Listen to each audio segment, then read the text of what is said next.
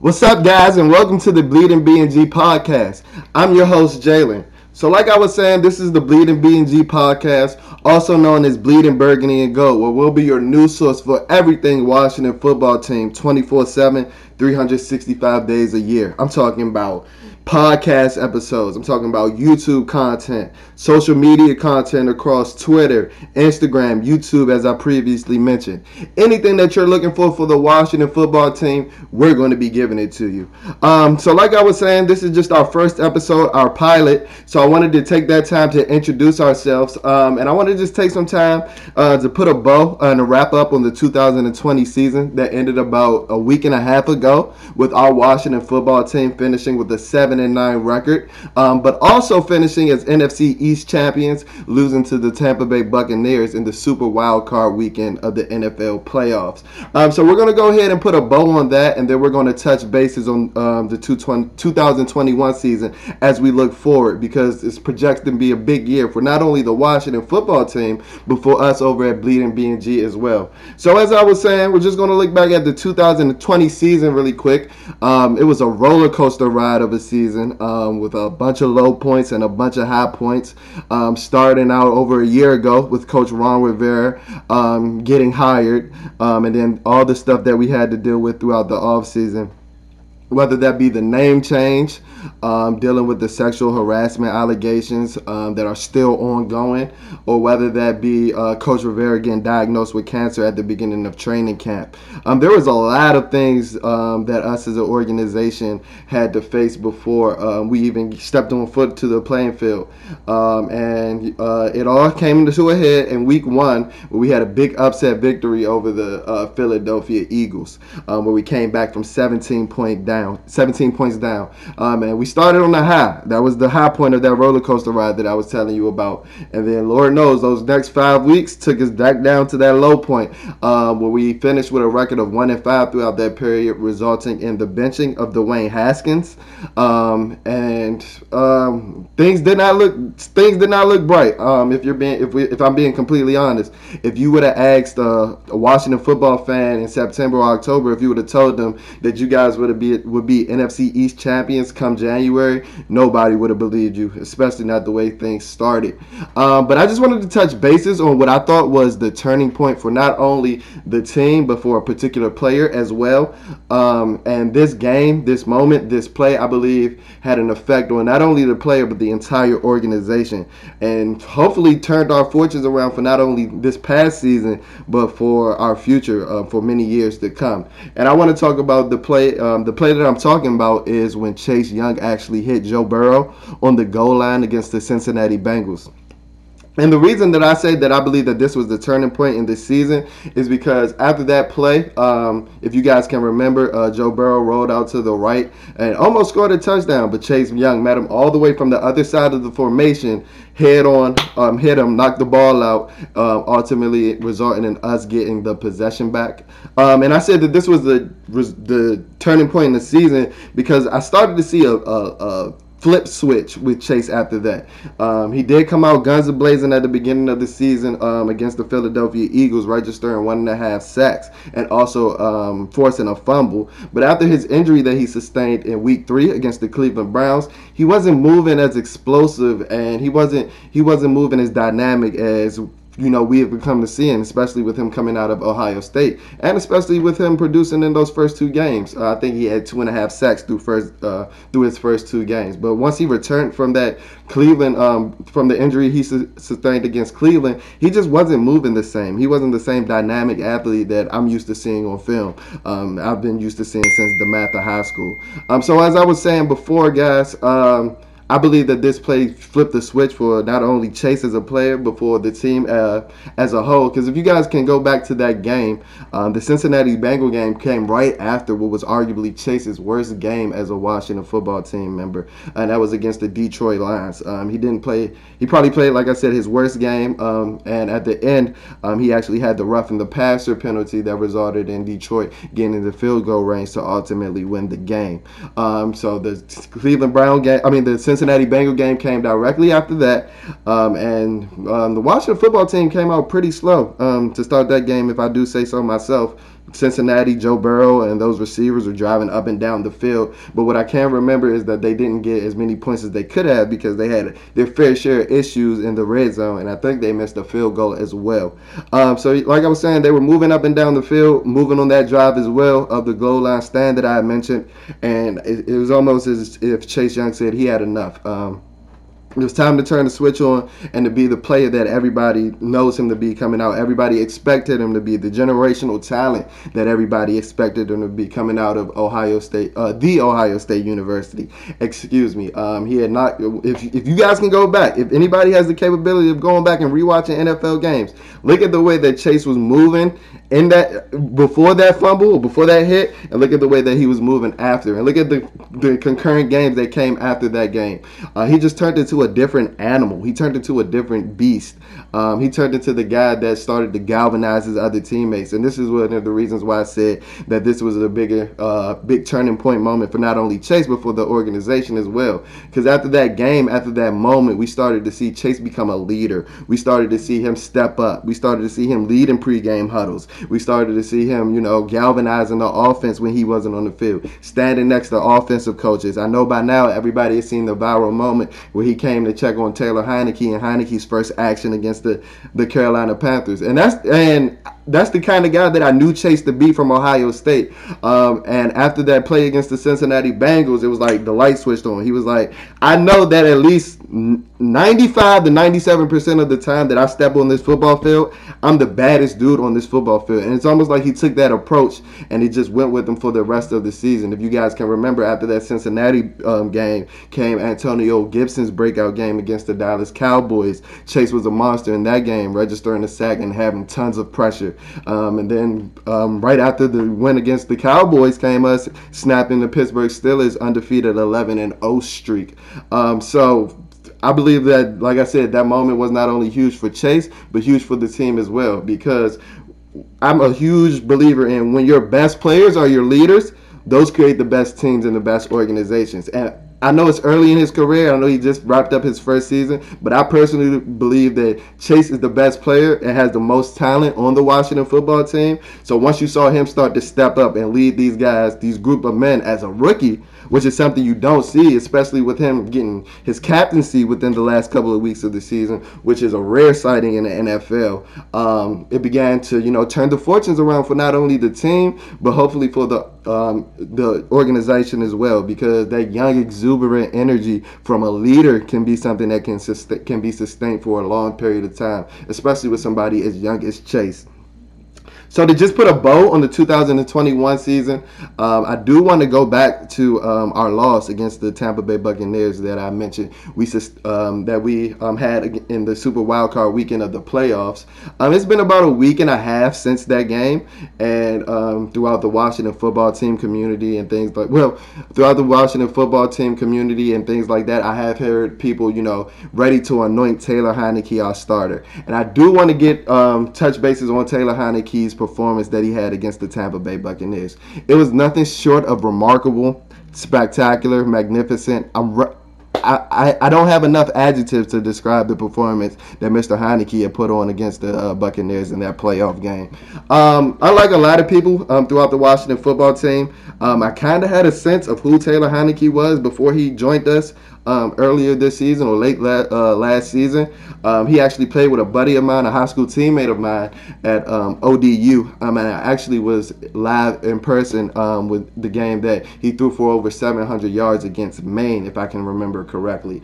So like I said, while I did see some of this stuff, some of the tangible things that Taylor Heinicke did on the FCS level, I had no clue that he would go ahead and ball like that on the NFL playoff stage with barely getting the amount of reps and barely getting any time running with the starters throughout this season, and being in the building less than 3 or 4 weeks at the most.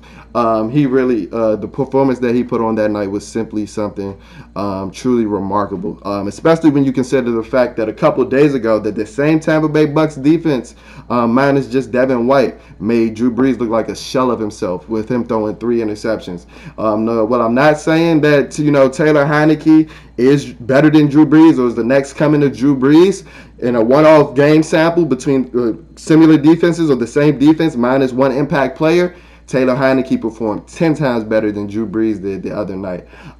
So like I was saying, guys, I did see some of Taylor Heineke while he was at ODU. And some of the things that he displayed in his 2 drives against the Panthers, as well as the game against the Buccaneers, was some of the things that I saw in college, what made me believe that he can be an effective effective NFL quarterback, not a starter, but somebody that can be on the NFL roster. And one of those things that I saw while I was watching him throughout college was Taylor has an amazing feel for the game. If you look back at the game against the Buccaneers, you saw that he knew where his scramble lanes were when he broke the pocket. For somebody so small, or for somebody that small, standing only at 6'1", you saw the tremendous pocket presence that he had throughout the game. You saw that when he was able to get the ball off, he was, putting the ball where only his receivers can make a play, preventing turnovers. I think he only had 1 off-target throw, if I can remember correctly, and that was the ball over the middle that came off Logan Thomas's hands.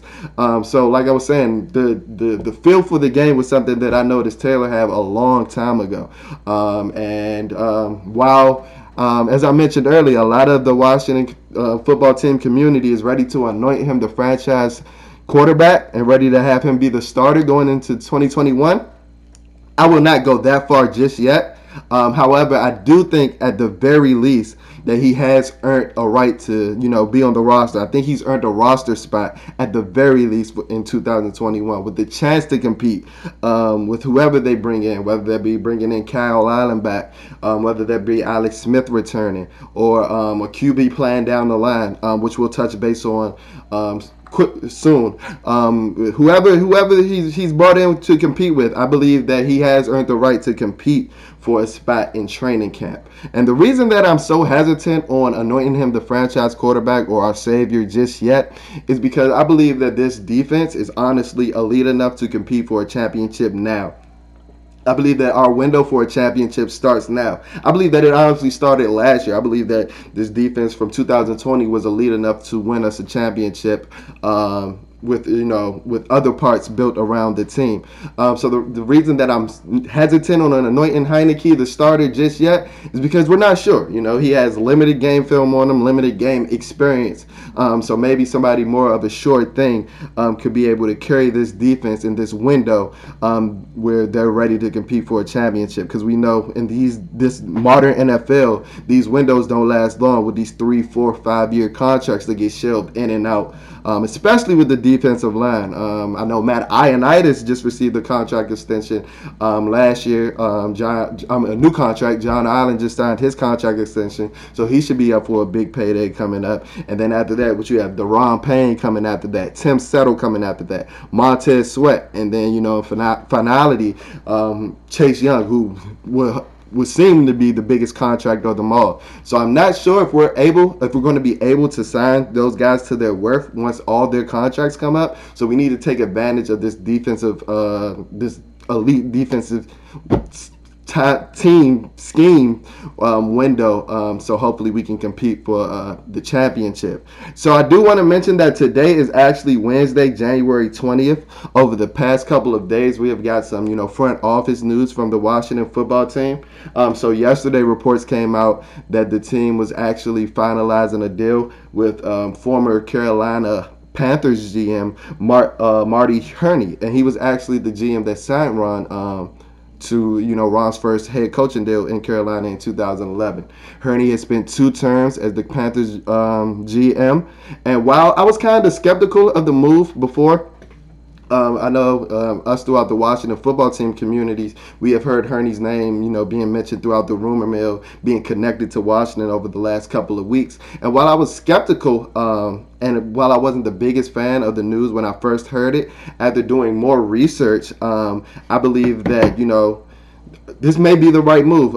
So Coach Ron Rivera, with his coach-centric approach, we see that he obviously is putting an emphasis on continuity and comfortability. So hiring somebody that he knows, that he's been around with, that he has the same philosophies as, can only help. One thing that I think Coach Rivera has earned from us as fans is our patience, especially after this season, and his trust. I know a lot of us, and rightfully so, we're at Coach Ron's neck at the beginning of the season. when he was, sitting on timeouts and, his explanations not matching up with his actions towards the end of the game.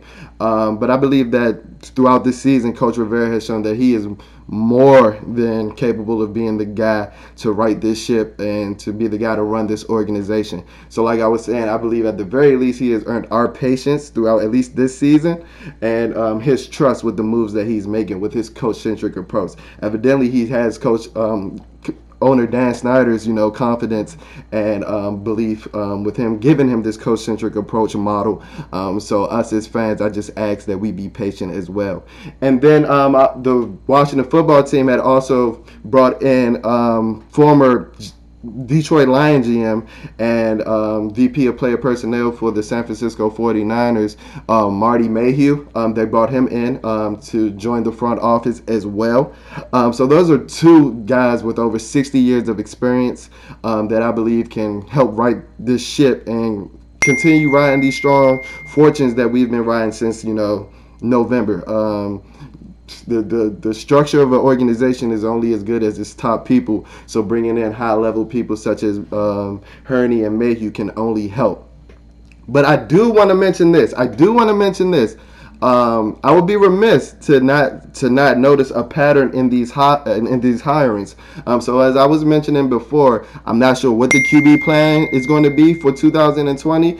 And while I do want Taylor Heinicke on the roster, I'm not sure if he's the starter. And I know a lot of people in the Washington football team community don't want to hear me say this, because I know the report that came out with Adam Schefter concerning this name a couple weeks ago turned a lot of fans off. I saw a lot of people on the timelines, a lot of people on the discussion boards turned off completely by the fact that we may bring in Cam Newton next season. And I was one of those guys as well, honestly. To me, Cam looked like a shell of himself with the Patriots throughout this past season. But I'm going to be 100% honest. I do think that a move like that is more likely when you bring in a guy like Hurney, who actually is the GM who brought Cam into the league. He's the GM that drafted Cam number 1 overall in 2011. So I believe that Cam Newton may be in play for the quarterback market, for the quarterback position, quarterback X, as I know JP Finley likes to call it,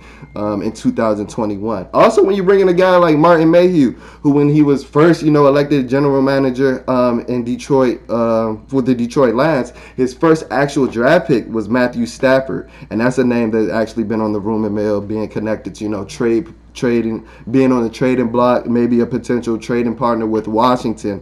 That's a name that I think is now more likely to end up, on the Washington football team in 2021.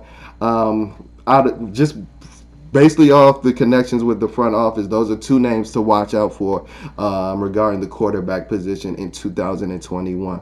And that's Cam Newton and Matthew Stafford. Out of those two, I would preferably bring in Stafford because, like I said, last season, Cam just looked like a shell of himself to me. He still was pretty dynamic when he was able to run the ball, but he didn't look like he could push the ball downfield as consistently as we're used to seeing somebody who's a dynamic athlete like Cam do. And Cam has shoulder surgery, and that takes a lot out of a quarterback. So while I was opposed to Cam Newton being brought in earlier a couple weeks ago, I do think that it is more likely now with somebody like Hurney being into the fold now. And then with Stafford, dealing with Martin Mayhew, I also think that he, like I said, he's my preference.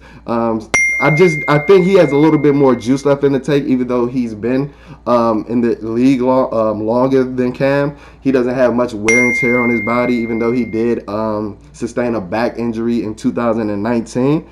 I just think that, he has a lot more left in the tank. And I think it's time for him and Detroit to have a change of scenery. I think that's the best for both organizations. So out of those two, between Cam Newton and Matthew Stafford, I would prefer Stafford, because I think Stafford is one of those QBs that can help us compete for a title and help carry this, or help ride the tails of this defense all the way to a championship. Stafford is somebody who's had multiple 5,000-yard passing seasons. He was on pace for another one just 2 years ago before his back injury. And despite the dysfunction in Detroit this season, nobody can say that Matthew Stafford was the sole reason that the Detroit Lions didn't perform to the best of their capabilities.